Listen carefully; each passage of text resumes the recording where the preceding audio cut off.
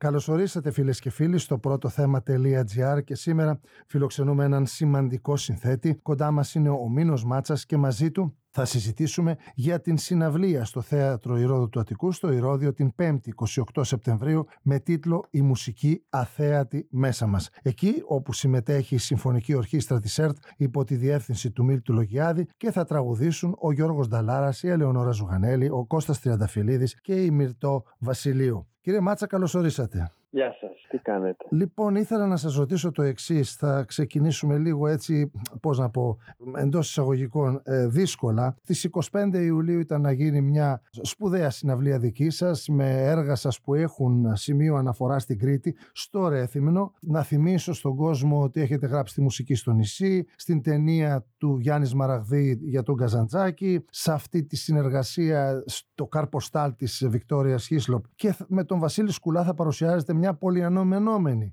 συναυλία στο Ηράκλειο, η οποία αναβλήθηκε γιατί όλες οι περιφέρειες, και σωστά έπραξαν, ανέβαλαν τις συναυλίες με αφορμή αυτές τις εξωφρενικές, πέραν πάσης φαντασίας πυρκαγιές. Τώρα που μιλάμε έχουμε μια άλλη πέραν πάσης φαντασίας κατάσταση που δημιουργήθηκε από τη μανία της φύσης στη Θεσσαλία, όπου όλη η Θεσσαλία έχει μεταβληθεί σε μια λίμνη με μια ανίποτη τραγωδία για τον κόσμο της Θεσσαλίας. Τι λέτε για όλα αυτά? Κοιτάξτε, δυστυχώς ζούμε αυτήν τη νέα εποχή όπου ένα από τα φαινόμενα που κυριαρχούν είναι η εκδίκηση της φύσης για όσα έχει κάνει ο άνθρωπος.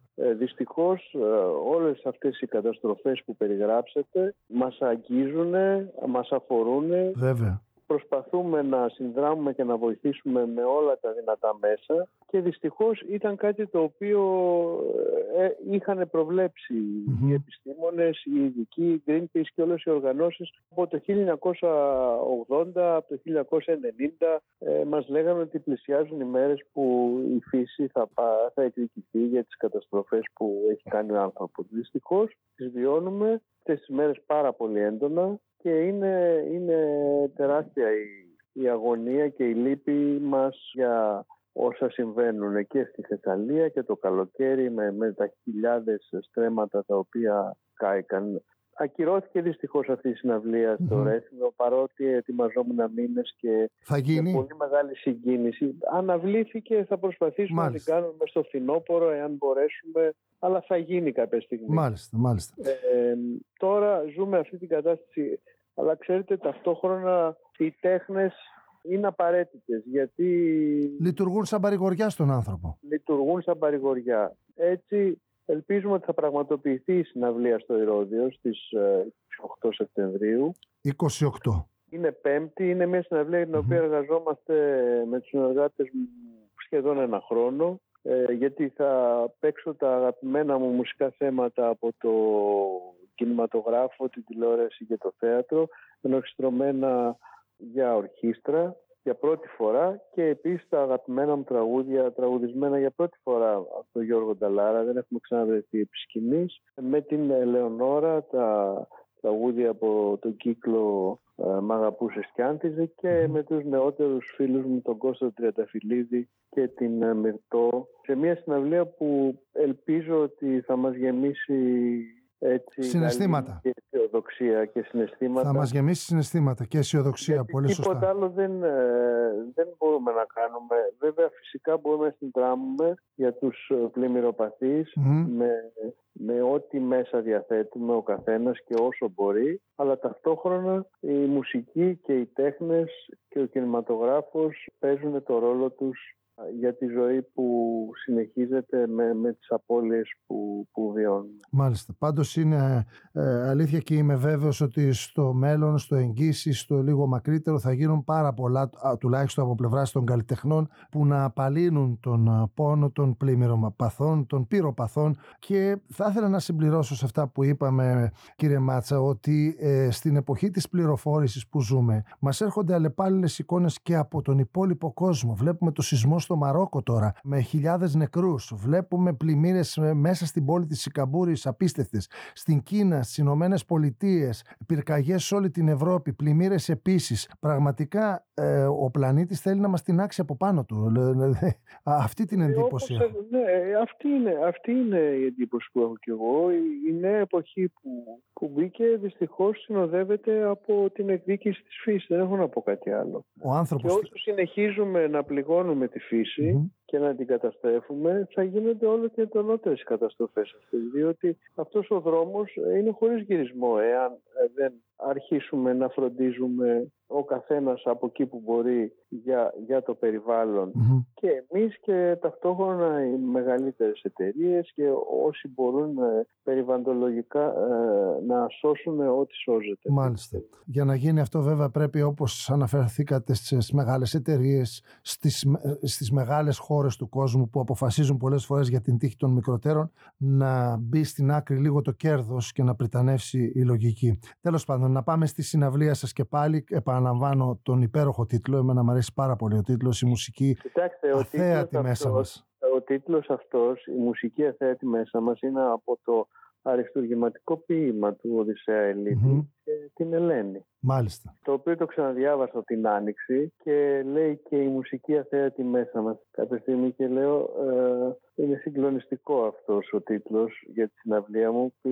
Πήρα την Ιουλίτα Ηλιοπούλου και της το πρότεινα, τη ζήτησα την άδεια να χρησιμοποιήσω το στίχο του Ελίτη και μου έδωσε την άδεια. Και έτσι θεωρώ ότι είναι πάρα πολύ χαρακτηριστικός αυτός ο στίχος από την Ελένη, διότι η μουσική αθέατη μέσα μας επιδρά στον ψυχισμό μας με έναν τρόπο απαράμιλο και μας ενώνει, μας δίνει δύναμη, μας δίνει ρυθμό και μας τροφοδοτεί την ευαισθησία και τα συναισθήματά μας, τα οποία είναι ό,τι πολυτιμότερο μας έχει μείνει. Μάλιστα. Θεωρώ ότι οτιδήποτε τροφοδοτεί την ευαισθησία μας σε μια εποχή πολύ σκληρή, αδυσόπιτη θα έλεγα, θα πρέπει να το βοηθάμε και να του δίνουμε προσοχή ώστε να μην χάσουμε την ανθρωπιά μας. Μάλιστα. Πρώτη φορά τόσο μεγάλη συναυλία στο Ηρώδειο για τον Μίνω Μάτσα, έτσι δεν είναι? Είναι η πρώτη συναυλία στο Ηρώδειο και περιμένω εδώ και πολλά χρόνια, διότι η αλήθεια είναι ότι ήταν προγραμματισμένο πριν τον κορονοϊό να συμβεί και με όλα αυτά τα γεγονότα πήγε 3-4 χρόνια μετά. Είναι η πρώτη φορά που σε αυτόν τον μαγικό χώρο, στον οποίο έχω βρεθεί με θεατρικές παραστάσεις που είχα γράψει, αλλά όχι με τη μουσική μου και με ένα πρωταγωνιστή. Το περιμένω με μεγάλη συγκίνηση. Ο Μίλτος ο Λογιάδης που έχει αναλάβει την ορχήστρα είναι φίλος και συνεργάτης χρόνια. Όλη η μουσική αλλά και οι σολίστοι είναι αγαπημένοι άνθρωποι και νομίζω ότι αυτή η ενέργεια που υπάρχει θα μετακυληθεί στους θεατές που θα έρθουν εκείνο το βράδυ. Θέλω να πούμε τους σολίστ. Είναι ο Χρήστος Ζερμπίνος στο ακορντεόν, ο Πάρης Περισσινάκης στην κριτική λύρα, ο Γιώργος Μάτσικας μπουζούκι, ο Τάκης Βασιλείου στα κρουστά, ο Ντίνος Χατζιορδάνου στο ακορντεόν, ο συνθέτης βέβαια εσείς θα είστε στο πιάνο. Θα τραγουδήσουν ο Γιώργος Νταλάρας, η Ελεονόρα, με την οποία έχετε κάνει, όπως μας είπατε και πριν, και ολόκληρη δισκογραφική δουλειά με 15 τραγούδια. Ο Κώστας Κ.Τριανταφυλλίδης, ο οποίος είπε τη διασκευή που κάνατε για την ταινία της Ευτυχίας Παπαγιαννοπούλου, το όνειρο απατηλό, και ένα κορίτσι που θα το συζητήσουμε στο μέλλον γιατί είναι μια εξαιρετική ερμηνεύτρια, η Μίρτου Βασιλείου. Ενορχιστρώσεις ο Γιάννης Γκίκας, ο Αντώνης Σουσάμογλου και ο Λάζαρος Τσαβδαρίδης, και είπατε κι εσείς ότι τη Συμφωνική Ορχήστρα της ΕΡΤ τη διευθύνει ο σπουδαίος Μίλτος Λογιάδης. Θέλω μια κουβέντα να πούμε, μαέστρο, και για τον Γιώργο Νταλάρα, 25 χρονών όταν είπε τα πρώτα τραγούδια. Η αλήθεια είναι ότι ο Γιώργος είναι ο πρώτος άνθρωπος που με εμπιστεύτηκε και μάλιστα χωρίς να το ζητήσω, διότι ο στιχουργός Άκος Δασκαλόπουλος πήγε και του είπε κρυφά από μένα, γιατί του είχα απαγορεύσει να πει σε οποιονδήποτε ότι ετοιμάζουμε τραγούδια. Του είπε λοιπόν ότι άκου τα τραγούδια του πιτσιρικά, νομίζω ότι έχει ταλέντο. Και ο Γιώργος μου λέει ότι μαθαίνω ότι γράφεις κάτι. Εγώ θύμωσα με τον Άκο Δασκαλόπουλο και του έκοψα την καλημέρα για 6 μήνες, γιατί του είχα πει ότι δεν θα το πεις κανένα. Λοιπόν, έτσι με μια κλατσιά βρέθηκα στα τραγούδια. Τα πρώτα μου τραγούδια τραγουδισμένα από έναν πολύ μεγάλο ερμηνευτή και αισθανόμουν, ας πούμε, παρότι τον γνώριζα από παιδάκι, μια συστολή και μια ντροπή, διότι βρέθηκα ανάμεσα στο Χρήστο Νικολόπουλο, τους Κατσιμιχαίους, το Ζήκα, με φτασμένους συνθέτες και τραγουδοποιούς. Βρέθηκα με τα πρώτα μου τραγούδια σε ένα περιβάλλον καταπληκτικό και δεν το πίστευα ότι ο Γιώργος, ας πούμε, επεδίωξε γιατί 2-3 φορές μου έλεγε φέρε μου να ακούσω και εγώ του έλεγα δεν είναι τίποτα, άστο. Και 2-3 φορές, την τέταρτη πήγα στο σπίτι και μου λέει αυτά είναι καταπληκτικά που γράφεις. Λέω αλήθεια, μου λέει ναι, αλήθεια. Κύριε Μάτσα, ο Γιώργος Νταλάρας έχει ένα μοναδικό ένστικτο να καταλαβαίνει το καλό και αυτό το οποίο θα κάνει επιτυχία. Είναι πραγματικά μοναδικό το ένστικτο του και όσοι αμφιβάλλουν σε αυτό που λέω ας ψάξουν τη δισκογραφία του να δουν τι έχει ακριβώς κάνει και θα καταλάβουν όταν ήρθε να πει τα καράβια βγήκαν στη στεριά, που δεν νομίζω πάρα πολλοί κόσμος να γνωρίζει ότι είναι ένα δικό σου τραγούδι. Πιο πολλοί κόσμος μπορεί να ξέρει το στιχουργό, το Μιχ.Γκανά, παρά το συνθέτη. Αλήθεια είναι. Και με αυτό το τραγούδι θα κλείσουμε τη σημερινή μας συνομιλία. Εύχομαι, κύριε Μάτσα, όλα να πάνε καλά και να ανακαλύψουμε την αθέατη μουσική μέσα μας, έτσι ακριβώς όπως την επιθυμεί ο στιχουργός, ο ποιητής, ο Οδυσσέας Ελίτης, αλλά και εσείς με τους συνεργάτες σας. Πέμπτη 28 Σεπτεμβρίου λοιπόν στο Ηρώδειο, όπου για πρώτη φορά εκεί θα παιχθούν μουσικές από τον κινηματογράφο, την τηλεόραση, το θέατρο και οι επιτυχίες σας. Να είστε πάντα καλά, ευχαριστώ θερμά. Να είστε καλά, σας ευχαριστώ και εγώ. Γεια σας.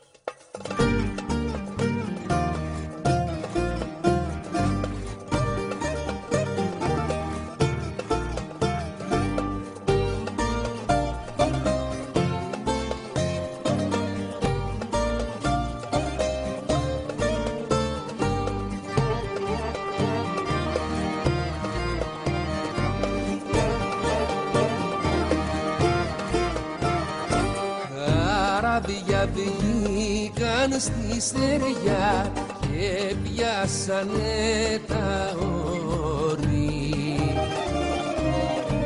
Λιώσιδε βάρκα στο χελμό, στο μέτσοβο βαπόρι.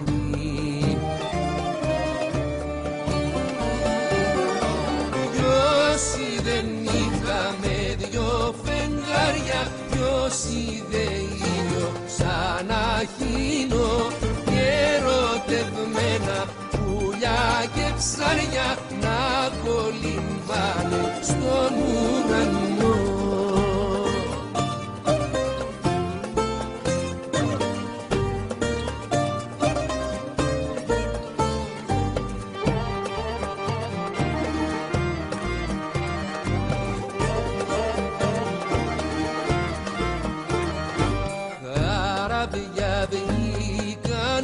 Στεριά και χάθηκαν στο χιόνι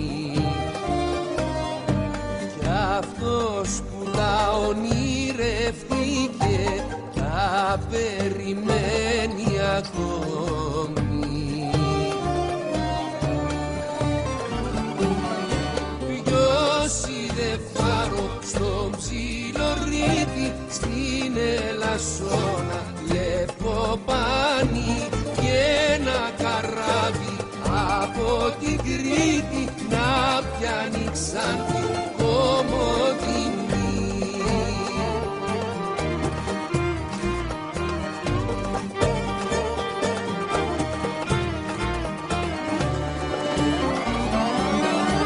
Λιώσιδε νύχτα με 2 φεγγάρια, λιώσιδε ήλιο σαν αχίνο και ερωτευμένα πουλιά και ψάρια να κολυμβάνε στον ουρανό.